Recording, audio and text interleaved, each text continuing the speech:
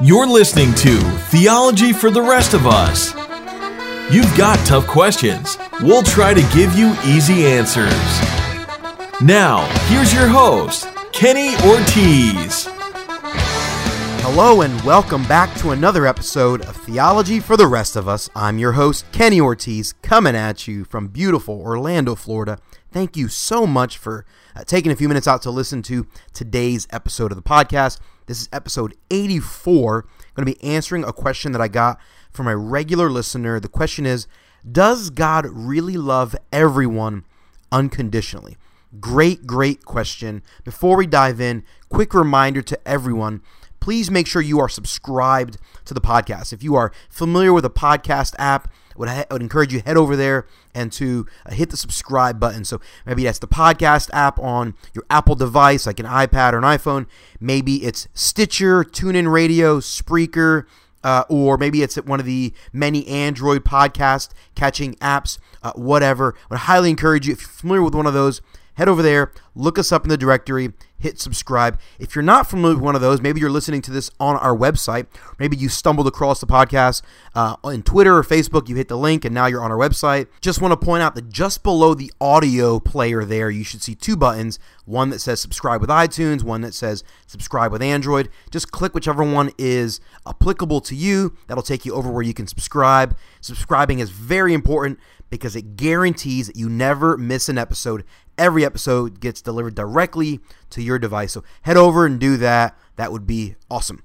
All right, let's dive into the meat of today's topic. The question, does God love everyone unconditionally? First, let me make it clear. We believe that yes, God loves every person. No doubt about it. God has this incredible, passionate, desperate love for every single human being. He is head over heels in love with humanity. He has this passionate love for each one of us, this jealous love, this strong desire to commune with us, to spend time with us. He delights in his creation. No doubt God loves you. Whether you feel it or not, he loves you. However, it's bigger than that. Okay, it's not just that he has love for you. Love is not something God does. Love is not something God feels for you. No. God is love. At the central core of who he is, the Bible tells us that God is love, that everything he does is a form of love in one way or another. In addition, it's important to note, God's love for us is no doubt unconditional in the sense that it's not based upon our behaviors, right? There's nothing we can do to earn it or merit it, and there's nothing that we can do to undo his love. So in that sense, it is no doubt unconditional. It is not tied to any conditions. God is passionately in love with you because he is love, and in all of his interactions with human beings, he allows who he is, the essence of his character and nature, at the core of who he is, his love, to ooze out of all he does. Now, with that stated, it's also important to note that while God loves every person unconditionally, his love isn't necessarily exactly the same for every person. He loves certain groups of people differently. It's not about an amount of love, it's more about the types of love that each person experiences. And anyone who's a parent can understand this. I myself do not have kids, so I don't get this fully. I cognitively understand it, but I've never obviously experienced it. But I've had many parents tell me, listen, I've got multiple kids. I love all of my kids unconditionally, but I love them uniquely. I love them differently. I've had multiple parents tell me after they have their first kid, they love their kid so much, and they thought to themselves, there's no way I could love another one. Like, I don't have enough love in me to love another human as much as I love this one. But then all of a sudden, the next kid comes along, and boom, that parent loves that kid unconditionally, just as much. But in every case, anytime I've talked to a parent, it's always a love that is unique. They love that kid just as much, just as unconditionally, but they love the new kid just somewhat differently. And the fact that humans can do that is because we're made in the image of God.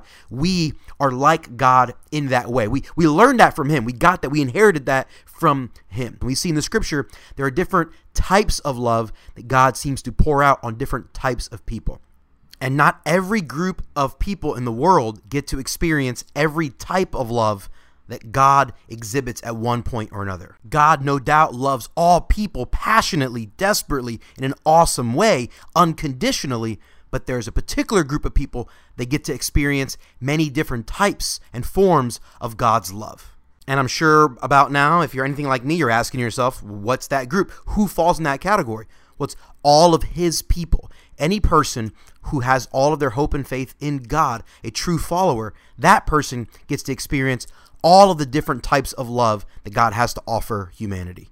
Now, in addition to understanding that God has different types of love for different types of people, it's also important to understand that the unconditional love of God is often misunderstood. Sometimes the unconditional love of God is wrongly equated with God's approval of all of our human behaviors. Like the fact that God unconditionally loves you doesn't mean that he unconditionally likes all of the choices you make day in and day out. Again, parents understand this. Every parent that I've ever talked to can tell you or has told me, listen, I love my kid, but sometimes my kid chooses to make choices and chooses to exhibit behaviors that I don't approve of, that don't reflect kindly or well upon me or the family, or my kid makes choices that are harmful for himself or for the people around them. You see, a parent has the ability to unconditionally love his or her kid without necessarily approving of all of that kid's choices. In the same way, God unconditionally loves you, passionately loves you, but that doesn't necessarily mean that he approves of all of your behaviors.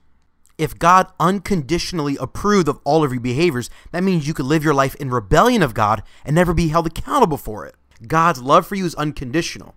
But if you take the unconditional love of God and you wrongly equate it with God's approval, you could end up spending your entire life believing that there are no consequences for your sinful choices.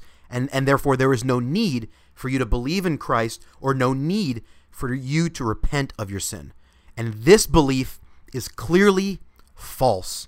See, God's unconditional love for you is set. It is not predicated upon your behaviors. But God's approval of you is very much conditional. In fact, there is one condition that is extremely important. It is vital. In fact, it is the only condition worth discussing in most cases, and that is this: faith in Christ. You see, God has passionate, unconditional love for all of his creation, but there's a specific type of love, a specific type of affection that God has set aside for his church, his people, the ones who have put their hope and faith in Christ and in Christ alone. And for those people, he imputes to them approval that is found in Christ. See, all those who put their faith in Christ will reap the rewards and the approval that Christ has earned. But all those humans that do not put their faith in Christ will not reap the rewards and approval that Christ has earned, but instead will reap the consequences of their own sinful choices. Any person outside of Christ will have to rely on their own track record, and there is no human, not one, who has a track record that can stand up to God's righteous moral measuring stick. If you stand before God and you have not met the condition of receiving his approval, things will not go well for you, my friend. God has unconditional love for all, but his approval is only given to those who are followers of Jesus. For those who follow Jesus, they get to spend all of eternity enjoying God's love. It'll be awesome. For all those who don't put their faith in Christ will eventually stand before God, judged by him and his righteous standard, and ultimately will face the wrath of God. My friends, I don't want that for you. I want to highly, highly encourage all of us to chase after Jesus, to follow him, and to put all of our hope and trust in him and only in him. If you're someone listening to this that has never done that, maybe you've never put your faith and trust in Christ, or maybe you're not quite sure how to do that, or maybe you have a lot more questions about God before you dive into that, into diving into putting all your hope and faith in Christ. If that's you, if you fall into any one of those categories, and you'd be willing to have a dialogue with me, do me a huge, huge favor. Shoot me an email Just say, hey, Kenny, would love to talk to you about what it really means to put all my hope in Christ, and would love to set up a time, by phone or Skype or Google Hangout where we can chat about what it really means to be a follower of Jesus, put all your hope in him. The best email address to send that to would be heyortiz@theologyfortherestofus.com. That's HEYORTIZ @theologyfortherestofus.com. That's also the same email address you can use if you want to shoot me a question or a topic that you'd like to have me address on the podcast. Our intro and outro theme music has been I'm Shipping Up to Boston by the Dropkick Murphys. I'm Kenny Ortiz, and this has been Theology for the Rest of Us. I'm a sailor!